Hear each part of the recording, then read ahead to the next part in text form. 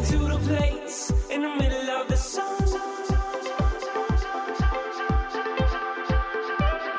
And we'll sing this song, sing it one by one. What's going on, guys? Welcome to ID Podcast. How y'all doing? How y'all doing? Sarah's Southern roots are coming out. Yep. Well, we are here still in sunny Oregon enjoying the summer, and hope you are too, wherever you're listening to this podcast. And on today's show, we talk about something that I think is something we'll talk about more in the future on this podcast for sure, and has real implications this day and age, and that is how the digital age can affect your marriage or relationship, and the things to look out for, and how to basically set yourself up for success in your relationship when it comes to dealing with social media, your phone, texting, all of these things that socially, culturally, psychologically are having a real impact on our lives. Yeah, I think, didn't Zach use some crazy statistic about the amount of people that are... Yeah, 75%, is that the one you're talking about? 75% of divorce papers. He didn't reference the state, and we're going to... What? Divorce papers? What do you call it? Oh, I thought you meant divorce people. Divorce papers. No, you're saying the court that 75% mentioned Facebook in this particular state. Send us the data on that if someone wants to look that up, but I don't think Zach was making it up. So at any rate, that's an incredible number, and it's just technology. All this stuff is new to our lives and the human experience, and it has a real impact on not just our relationships with others, but our relationship with ourselves, with our kids as well. And I know personally, and I talk about this in the interview, that it's something that I try to work on and be more mindful of is my phone use, social media, comparing myself to other people and what they're doing. Even if it's not consciously, it's probably going on unconsciously for a lot of people out there. And I know I try to be conscious of it, and I know it has negative effects. And I don't think it in our particular case, with Sarah and I in our marriage, it's not too negative, although Sarah will be like, get off your phone, sometimes. Only once in a while. Only once in a while. And and she's right most of the time, and she doesn't say it like that, but well, no, a lot of the time, if I do feel that, it's usually because Stella's around, and our daughter. We just are trying to be mindful and of our media consumption around her. So yeah, absolutely. I mean, that's a whole other really important topic is with kids. But today we have Dr. Carter on, and he did his doctoral thesis on basically this, studying marriages that failed because of social media, and a large part of it was Facebook, and how that created infidelity, whether it was just emotional infidelity or leading to an actual affair and physical. But he did an entire doctoral thesis on this, so he was definitely the guy to talk to. And Dr. Carter is an assistant professor of communication at Taylor University, and his teaching and research, he's also doing research, are all through the lens of social psychology, with a particular focus on how this new media, the digital age, is affecting our relationships. So definitely the guy to talk to on this topic. And I think it's just really important. We like technology. We are coming to you through technology right now. You're probably listening on your phone, and hopefully not also scrolling through Instagram or definitely doing something passive. But it's a great thing, and it's just important to be cognizant of how it's affecting the relationships in your life and you personally. And I know, again, that I can say it has great things and great benefits, but that there's many times where I'm like, man, this is kind of, I'm go through the black hole of scrolling through Instagram, and I'm like, where did the last 30 minutes go? We've all been there. Yeah. And it's, yeah, and it is funny, but it is really, it's almost a sad thing, like that's 30 minutes that I'll never get back, and so what? So I can look at like some cool pictures. Yeah, there's some benefit to it, and I might be inspired to travel somewhere, and there is some of that, but it's just really keeping it in check. And Dr. Carter gives some great tools, and also how to avoid the temptations that come along with reaching out to that long lost lover or on Facebook. It's so easy now, and he talks about how to navigate that. Yeah, and you may be listening, and maybe dealing with temptations isn't something that you're dealing with, but maybe your partner or your spouse has an issue with too much consumption of social media. And so Dr. Carter also goes into some detail about how you can confront them kindly to work on that so they aren't spending so much time on social media. Yeah, that's some valuable thing. Don't slap the phone out of their hand and say, get off there. That's not the way to do it. No. But Dr. Carter has some great stuff. And as always, we appreciate you guys listening, leaving us reviews, sending us emails, 5-star reviews. Those are the best ones. We especially like those. And hope this is coming to you and you are having a great day, and enjoy. Today's show is sponsored by Talkspace, the online therapy company that lets you choose from over 1,500 licensed therapists. Get matched with your perfect therapist who can put you on a path to a happier life. For $30 off your first month, visit Talkspace.com/I do. That's Talkspace.com/I do.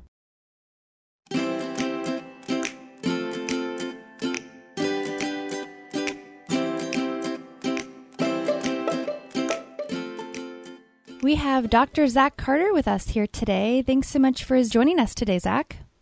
Hey, thanks y'all for having me. I really appreciate this. All right, Dr. Carter, we've given our listeners a little overview, so why don't you take a minute, tell us about yourself, and why you enjoy helping people improve their relationships.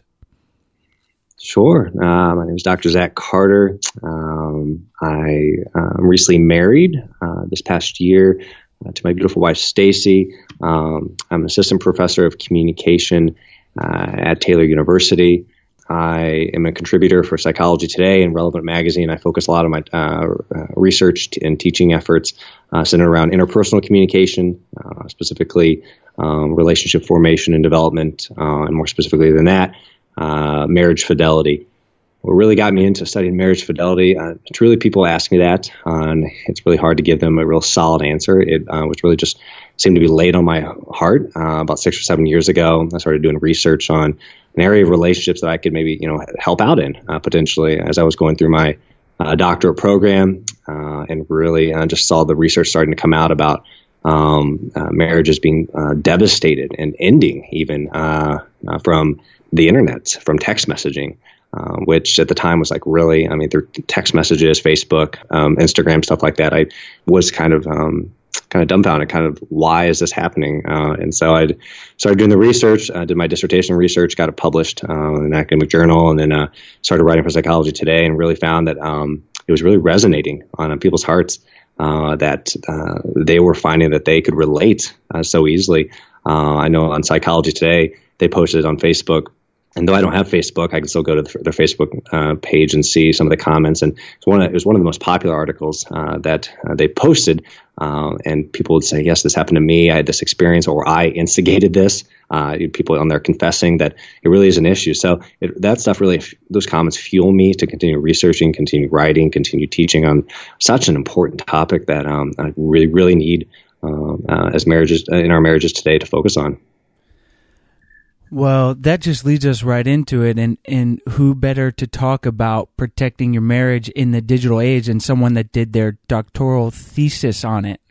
So that's what your thesis was about, was particularly focused on that, correct? Yes. My dissertation did focus on marriages that were devastated and actually only one married couple reconciled that I examined. The majority of them were victims of particularly Facebook communication that was laden with emotional or sexual dialogue that ended up in a real world sexual affair and then ended up ending the marriage, unfortunately. But yeah, that's what I focused on.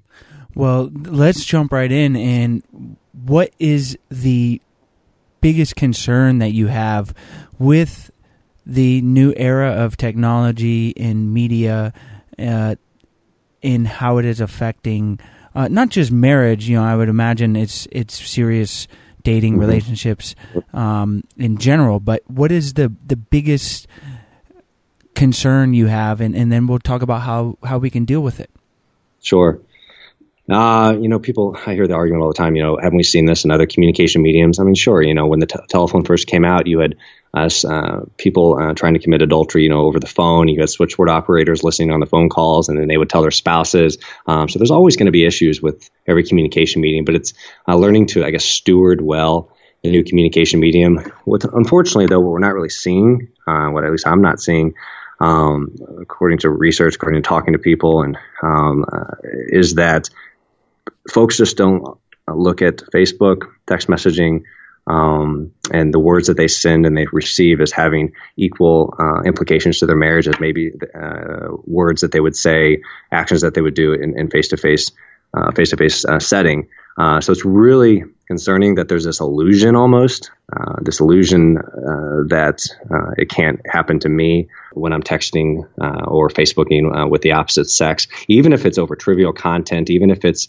just about, how was your day, how's it work, et cetera, because 9 times out of 10, I really wouldn't say 10 times out of 10, but as a researcher, won't say that, but 9 times out of 10, that type of content in the fairs I've seen, it starts with trivial content. You just don't jump into a conversation and have emotional confiding or start talking about sex and what you want to do to each other with that type of that quickly. I call it kind of the breadcrumb effect. Like you can look back on the affair and you can see how it transpired. Unfortunately, what folks aren't seeing with Facebook and texting is that they get to point 10 of an affair. Let's say there's 10 points, and they don't see points 1 through 9. And they look back and they say, wow, how did I even get here? When it's really easy to see that the conversation started very trivial. They maybe started talking about emotions and then sex. And then before you know it, they're having a real world affair. So my biggest concern is that folks just aren't looking at or viewing, the communication medium of technology, internet, cell phones as having equal face-to-face implications as online. Why do you think that? Why do I think that? Growing up, I have a very wise mother and father. My mom, she used to talk about culture as she would say, and maybe you all have heard of this. We're a frog in the frying pan, the boiling pot of water. The water doesn't start warm. It starts off very lukewarm, very almost cold. So we're the frog. We're sitting in the pot of water, and you slowly turn up the heat, and you don't really notice it. And what's funny is if you actually do this, it's not funny. I mean, I would never do this, but if you put a frog in a pot of water and you slowly turn it up, he will slowly cook himself from the inside out. And as graphic as an image that is, that's kind of where we're at as a culture, is that we can. It's classical conditioning. It's we're conditioning ourselves slowly, and we don't know it. It's as with anything. You drive to work every day. You condition yourself with the route that you go there and back. When you get home, you have a routine, and oftentimes you look back and you're like, wow, I don't even remember doing that. Same with Facebook communication, same with texting communication, and talking with people of the opposite sex. You can find yourself in dangerous waters, warm waters, without even knowing it. And that's my greatest concern for folks, is that they're really not cognizant. And that's one of my greatest findings I've ever found, is that people just aren't cognizant, truly just aren't cognizant until they actually have the affair. They're like, how did this happen? It just started off so innocently, because many people out there, they steward well their communication. They steward it well. And they can have individual Facebook accounts, and they can have text messaging service on their cell phones. But unfortunately, we have a proclivity in human nature to be tempted. And so there need to be guidelines in place, and there needs to be on how the self interacts. And I think, unfortunately, we're in such a narcissistic, hyper narcissistic society today. That's the culture says you don't need to have guidelines. You just do what makes you happy. If bad things happen, you just revise them then. So how do we navigate this? It seems like you have made a decision to not use Facebook, at least saying that you check the Psychology Today page, but not through your account. So obviously that is a one step that someone could take. What would you tell someone that's like, no, I don't want to give up social media, and no, I don't really have a problem? How do we just be careful, I guess, and not let something like this, like an infidelity, even emotional infidelity, I think is something you touched on, but it doesn't necessarily even have to materialize into an affair in the physical sense, even meeting in person. But if you're confiding in someone through text or through Facebook, it can certainly lead to that. But even that is a form of infidelity. Yes, sir. You hit the nail on the head there. I couldn't have said it better myself, truly. One of the arguments also is, it's just words on a page. It's not going to hurt my marriage. Even though your spouse may never find out the emotional confiding or even sexual confiding that you're having, what you're doing is you are slowly detaching yourself cognitively from your spouse without even knowing it. That happens. There's an emotional detachment that will occur. If that is consistent, if that emotional confiding, if the sexual confiding is consistent. So what are my recommendations? Because I know many of my colleagues, family members do have individual Facebook accounts. And that is not in and of itself evil at all. Many folks just cannot steward it well. And so, or they know that they may have a proclivity to being tempted. And so they have an honest conversation with themselves and they say, hey, you know what? I should maybe get off social media when I get married, or I should have a joint Facebook account, which I often recommend. It's not a possessive move because there's a fine line between possessiveness and protection, and that if there's possessiveness, you can kind of you need to have a castle in your marriage, and you need to have large walls to protect against the outside. But if you really have too many rules and you really become so obsessed over them, you can become possessive and you can end up burning down your entire village inside the castle. So you guard against the outside, but on the inside, you burn yourself down. So what I really recommend for married couples is really have just a sit down, one-on-one, honest conversation about your thoughts on social media, on text messaging with the opposite sex, specifically in social media, Facebook, Instagram, Snapchat, whatever folks are using. Really need to be cognizant of the type of friend requests that they send, that they receive. They really just need to have an honest conversation with themselves. I say it sounds kind of like a cliche that you need to do that, but only you know yourself better than anyone. And so you really need to know, could this in the long run, am I attracted to this person emotionally or sexually? Do I know they're emotionally maybe or sexually attracted to me? Is this a former boyfriend or girlfriend? Et cetera, et cetera. So really, it really starts there if you do choose to have an individual account. And then from there, it really goes to, just avoiding emotional and sexual content, even watching out with the trivial content, even watching for breadcrumbs. I call it, like I said, the breadcrumb effect, watching the breadcrumbs and seeing, hey, are they showing more interest? Are they messaging me real quick whenever I log on and it shows the icon that I'm online, I'm here. Do I have a proclivity to go and look at their page and their pictures, et cetera, et cetera? And then really knowing that it's okay to unfriend. It's okay to block. When Dak and I had Facebook, I had my own individual account. So did my wife. I had no problem blocking people. It's not that I hated them. It's just that I blocked them out of my consciousness, and that they were maybe across country, maybe it was a former significant other from the past. It's what I did because it was the right thing to do. I never wanted to even cross that bridge or even be tempted to. And so I did that for the sake of myself while I was dating and engaging, courting my wife, my wife right now, who's the only wife I've ever had, by the way. And she's actually sitting here. I'm actually sitting in her classroom right now. We're setting up for her elementary class, and she's smiling back at me. I've been making palm trees all day.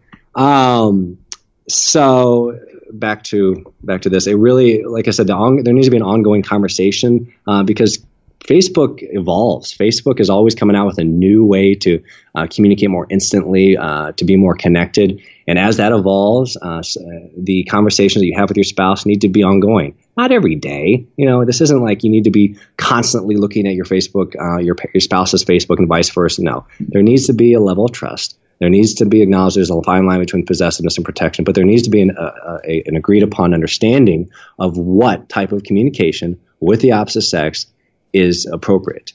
One, but two, you also folks need to listen to folks like, this is not an arrogant comment, but myself, who have done the research, who have seen devastated marriages, devastated countless thousands, tens of thousands.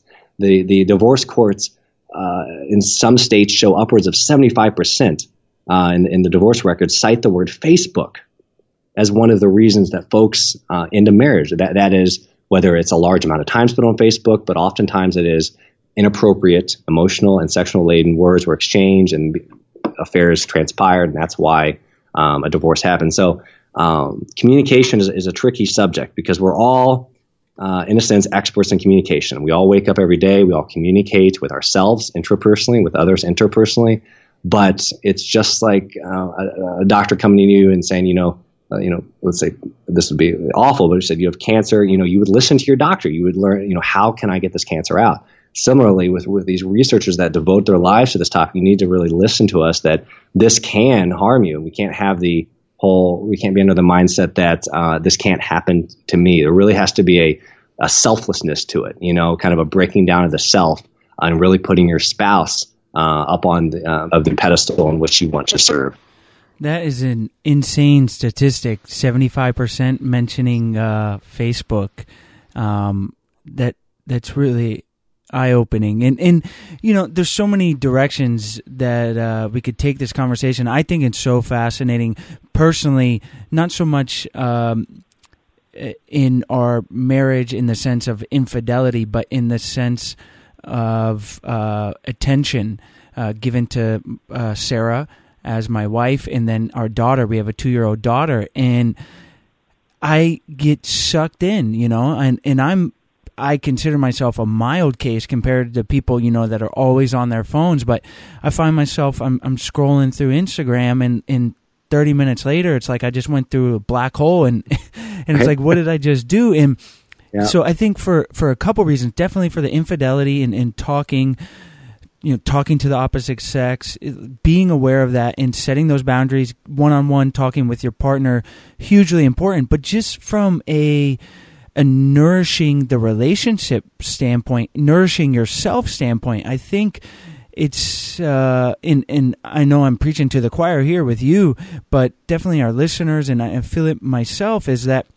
we live in a great time, and technology is evolving, and it helps us in a lot of ways. But there's a lot of things that I think it's detrimental towards, and the relationships with other people. Your Facebook friends are not real friends. Probably, 90% of the time. I don't know. I've never met 95% of the people on there.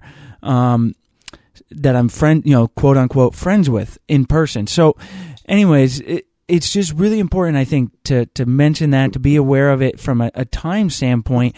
And then, have you heard of Tristan Harris? He's an ethicist. He worked for Google, and I've heard him interviewed a couple times, but it's pretty fascinating the work he's doing. But what he likes to point out is that these companies, Facebooks and Instagrams and Snapchat, their design and their engineers are trying to keep you on their site. They want your eyes on their screen. It's not, we want you to have a great life and a great user experience. Yes, but ultimately it's to keep you on there so they can pay, make money. And there's nothing wrong with that in a sense, but he's trying to point that out and keep those companies in check and say, hey, the psychological impact and damage that we can be doing is pretty significant. So, I could go on, but why don't you expound on that? Have you heard of Tristan and the work he's doing? I saw a segment. It was on the news a couple months ago, and it discussed brain science. I had been starting to look into that this last year. Dr. Larry Rosen out of Cal State actually has done a lot of research on the brain and the implications that technology is having, and really talks about how developers are doing what you were just talking about, how for instance, phone app developers really create these algorithms that are individualized to your own personal needs. So it really records how much time you look at your phone. It really records you. So your algorithm is different than your wife's, and y'all's is different than ours, depending on how much we all look at our phones. And so let's say y'all have an Instagram account, for instance, and let's say you just posted a picture of your family. It will hold back specific for an determined amount of time, likes or hearts or whatnot, to really stimulate your mind in that certain moment. So, for instance, if you're out at the grocery store and you just posted the picture and you look at your phone, wow, you haven't got any likes yet. But after an hour, let's say you look down and there's like 50 likes, and that's supposed to increase your level of, hey, these folks are really loving on me now, and you log into your Instagram account and you use it more. So we're really being kind of manipulated, and I always come down as the professor that hates social media, and that's definitely not the case. It's just that we are prone to addiction. That's human nature.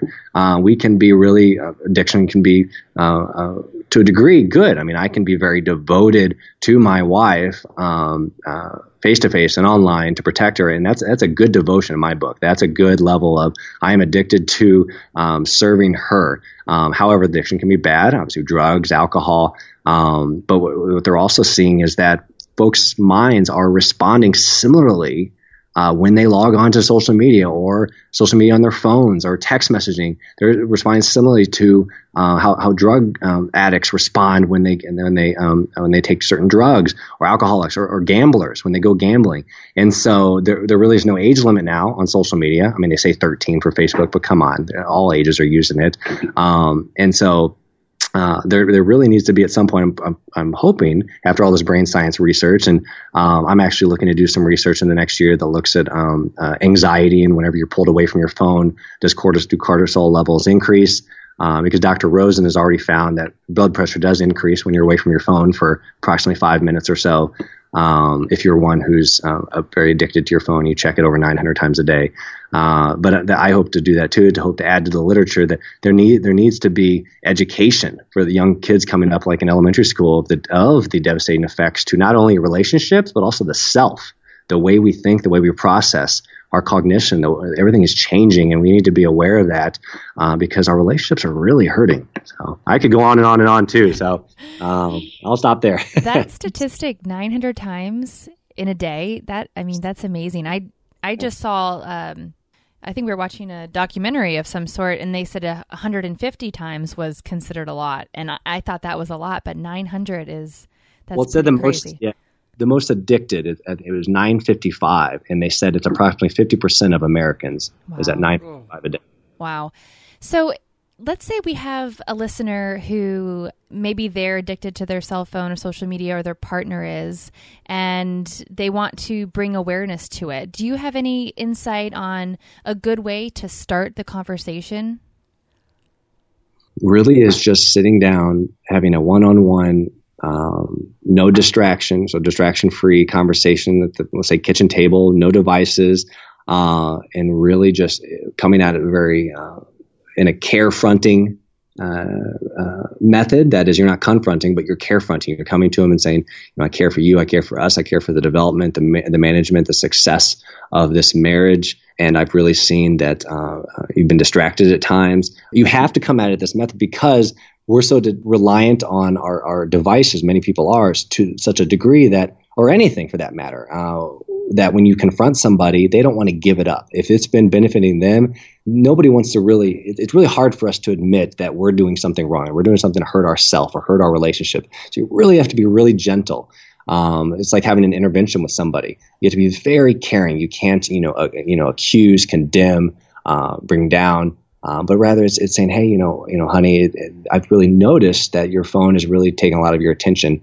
away from myself and the kids. It just seems like you're not there, et cetera, et cetera. And then just saying, hey, I'm not against you ever using it, but can we have maybe some set, guidelines, not rules, but just certain guidelines for amount of time used, or there's certain apps now out there that really could help with this endeavor, that really, they track your usage on the cell phone. And there's multiple apps out there that I recommend looking into. And that could give you an insight, especially the spouse that's really addicted to their phone, that seems to be on it a lot, to see how many times they actually do check it.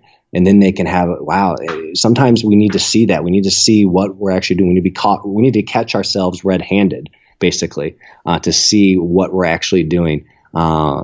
Because we can feel almost like everybody's doing it, or our spouse is looking at our phone as much as we are. They're on social media as much, et cetera. When our other spouse, at night is wanting to be loved on at night, wants to sit with you and cuddle and watch a movie without you having your phone face up on your lap. Because that's been shown many times, especially in my research, that communicates that you place an emphasis, you desire that phone more than your significant other or child. It really does. It subconsciously communicates that. So you really have to be careful.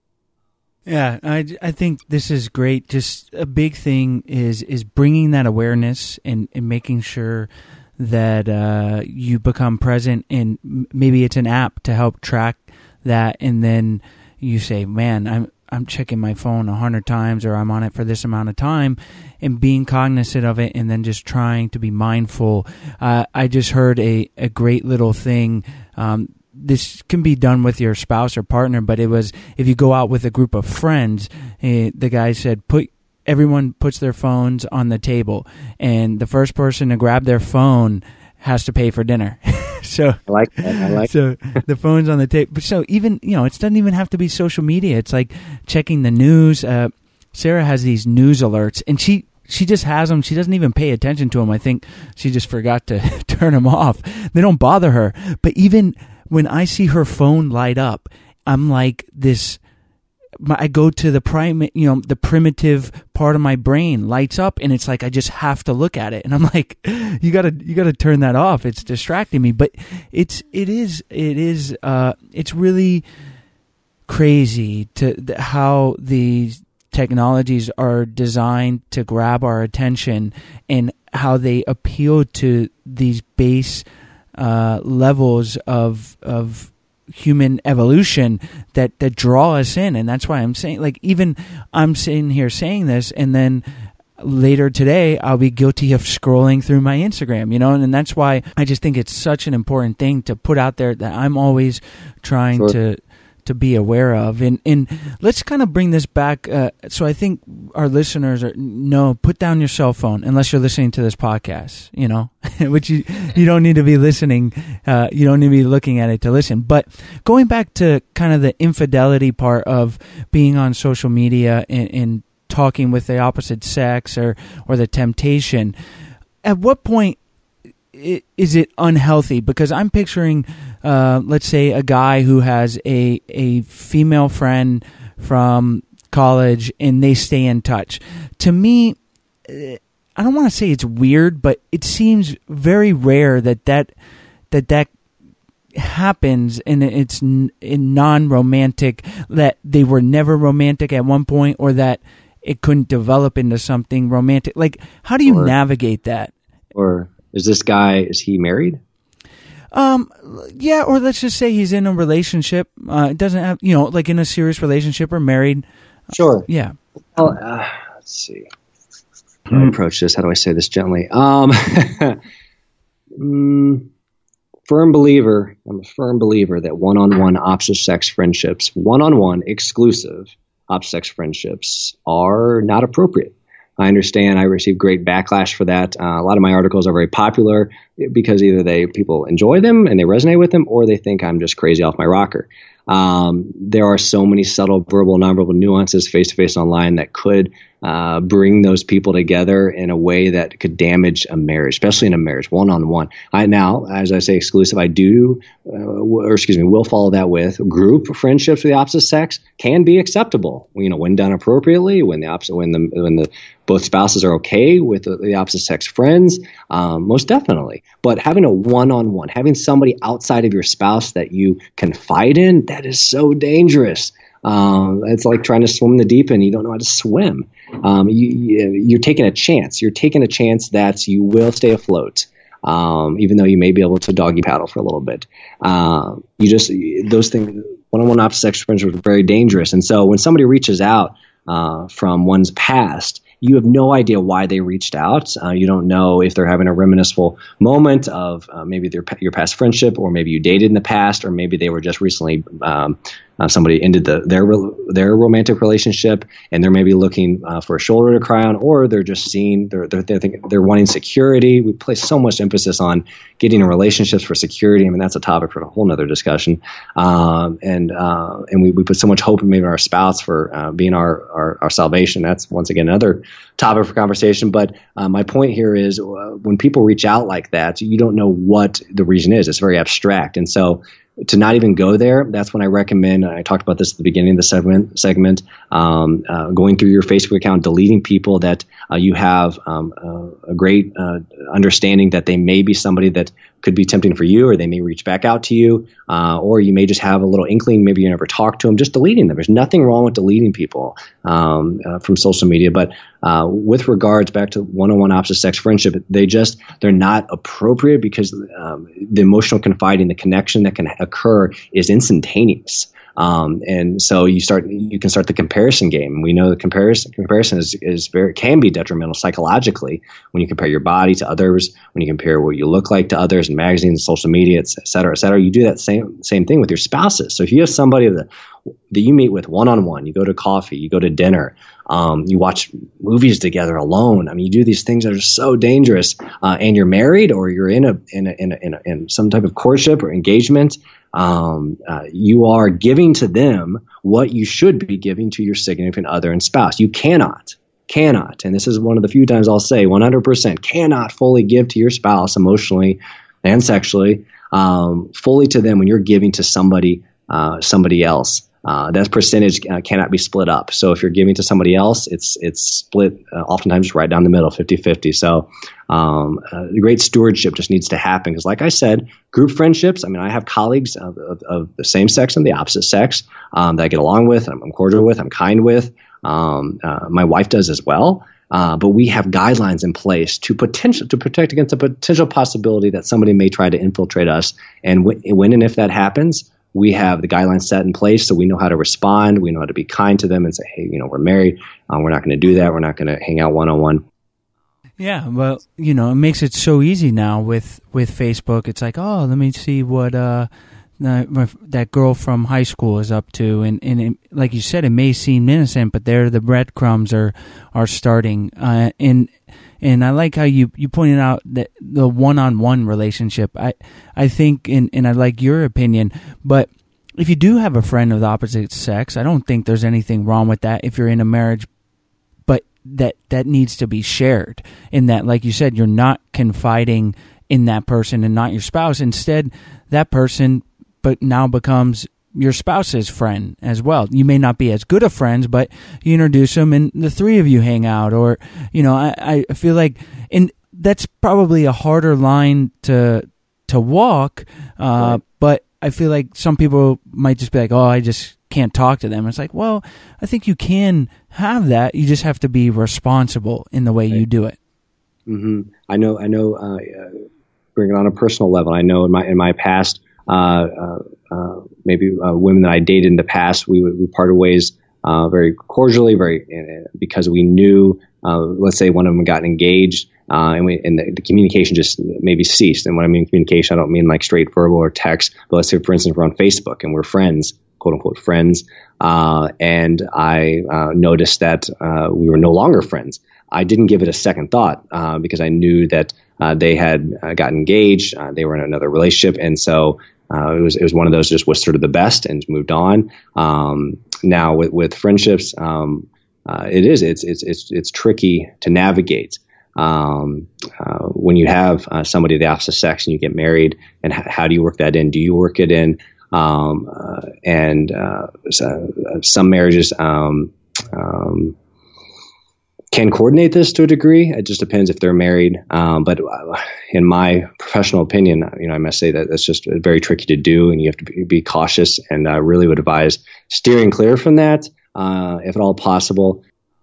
Do you find that the reason people will, in this specific situation, like you just said, choose to defriend once they've gotten engaged, is it because they're more tempted to possibly cheat on their partner, or is it just more out of a respect thing that the other person wants them to cut all connections with previous exes?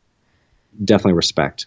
For the most part, doing that out of respect is the prime reason why all those that I've ever encountered, whether it's in research or whether it's friends or family, have done that. It's not that they've been tempted. Now, that is secondary. That is, they don't want to be tempted, not just necessarily talk to somebody in a private chat that may lead to dangerous waters, but also pictures. I mean, pictures are very communicative. Pictures influence. We compare, like I said, our spouses to them, whether it's bodies, whether it's their families. It's the grass is greener effect, and oftentimes the grass is fake on the other side. And so we have many people have to be careful not to do that. So what they do is they unfriend, and but mainly it's out of respect. It's out of respect for I do not want to make my spouse uncomfortable. I would rather, the thought is, and I agree with this wholeheartedly. I've heard somebody wiser than myself say this, that I would rather make I would rather make another woman uncomfortable than my wife. I'd rather make that other woman angry before I make my wife angry. That is, he's not going to give emotionally or through words sexually to somebody else. And so if they get upset and they don't want to deal with it, that's fine. But at least their spouse still knows that they respect them. So it's really, I'd say 7 out of 10 times is out of respect. So, well, Zach, there's so much we could go into, and we'll have to have you back on probably sooner than later. But if we wait 10 years, we can have you on and we could talk about virtual reality and how that's messing all up our relationships. Because, and I say that half jokingly, but in all seriousness, it is, it's only going to continue, this development of technology creeping into our lives, and not really even creeping, being just this center point of our lives, and keeping it in check. The work that you're doing is so important, and it's so important that the people listening are aware of these things, aware that the companies are trying to keep you on there, that to eliminate the temptation if it's there. All these things can help our relationships flourish. So really great stuff, and like I said, we'll have you back in a little bit. And I shouldn't have to say this, and I know you wouldn't too, but if you have Tinder on your phone and you're in a relationship, go ahead and just delete that app. All right. That is that's probably going to be one of the easier things you can do to keep things good. Now we got to move forward to the lasting love round. Before we get into the lasting love round, I want to tell you a little bit about our sponsor, Talkspace. We all need to take a little bit better care of ourselves, and our mental health is no exception. Pretty much every guest on this show recommends talking to a therapist, either as an individual or a couple, to help improve yourself in the relationships in your life. And that's why we're so excited to be working with Talkspace. They're an online therapy company that makes it easy to connect with an experienced licensed therapist that you're going to pick based on your preferences for as little as $32 a week. And how cool is this? You can send your therapist text, audio, video messages, or even do live video chat. Talkspace therapists are fully licensed and go through rigorous screening processes, in addition to thousands of hours of supervised professional training. To match with your perfect therapist, go to Talkspace.com/I do. And as a special offer for our listeners, you can use the coupon code IDO and get $30 off your first month, and to show support for the podcast. That's Talkspace.com/I do. Talkspace, therapy for how we live today. What is one tool or practice our listeners can use on a daily basis to help improve their relationship in the digital age? Sure. It's really being just strategic with communication. Strategy is imperative in this life with our communication, both verbally and non-verbally when we see somebody, when we interact with them face-to-face, but also through a text message and online. You must be cognizant that what you say online, what you say through a text message has real-world implications. And so really it's using strategy. It's saying, how could this come across to somebody else whenever I text it, or how could this come across to somebody whenever I send an email or on social media, especially if you're in a romantic relationship looking to potentially marry someday, and definitely if you're married, knowing that you can easily become detached. And if you're one of those that think I'm just going to get away with it, emotionally, psychologically, you're not. It's going to harm you. It's going to detach you emotionally. And so you really have to just be very strategic in your day-to-day interactions through digital media. Is there a book or resource that you can recommend for listeners who want to work on being more aware of particularly the digital impact on their relationships? Sure. Well, first, I'd like to say, I write regularly for Psychology Today, and concerning topics, not just with the relationships, but also improving, the individual self. We talk about blind spots in communication, those words and thoughts and actions that can come out of nowhere, and they can harm you in your relationships and yourself. And that's on psychologytoday.com/blog/clear communication, but also John Gottman, who is very wise, much wiser than myself, has done much research on marriages and what it takes for a successful marriage. So John Gottman has a lot of texts and resources that you can find on his Marriage Institute website online.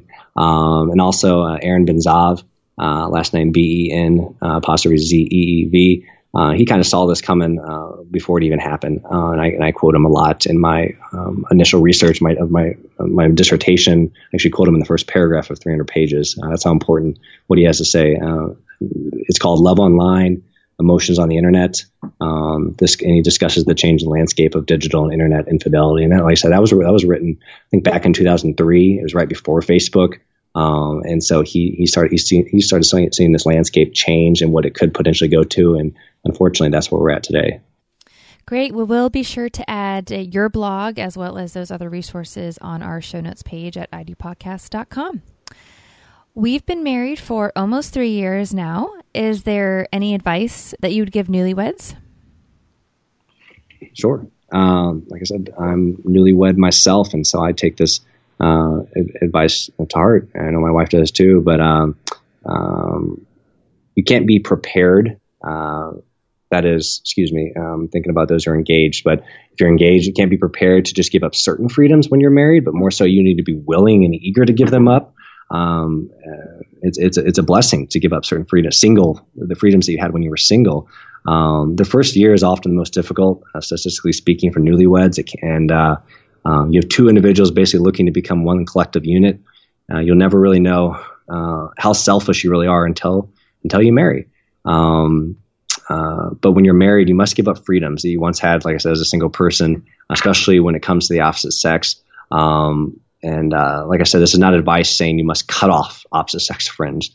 As you know, group friendships can be very beneficial to our community needs as humans, but it's advice suggesting that avoiding exclusively one-on-one opposite sex friendships, especially through text, can really help develop that especially first year, first 2 years, first 3 years of marriage, that foundation, so that you can have a strong, Lord willing, lifelong marriage until death do you part. So it goes back to that first question. It just takes strategy and intentionality to really serve your spouse, and that servitude goes above and beyond when you're not with them. That is when you're in a digital space such as your Facebook or a private text message.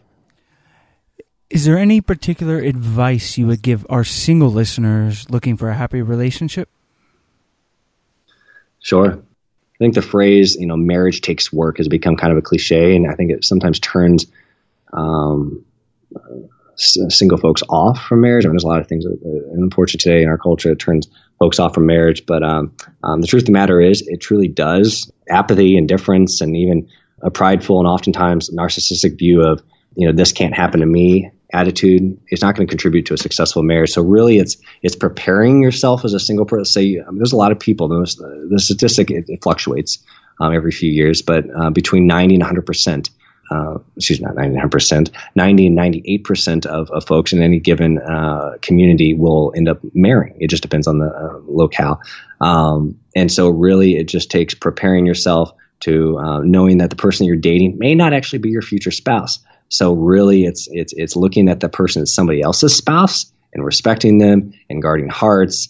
And just looking after, saying to yourself, hey, how I communicate with you face to face and online, I want to respect you for your future spouse. If you're not mine, and if you're not in a relationship, it's really preparing yourself to be able to have that heart of servitude, to look at your spouse as more important than your own self. Because if you go into a marriage with it's all about me, there's going to be great devastation, especially that first year and subsequent years if you remain with that mindset.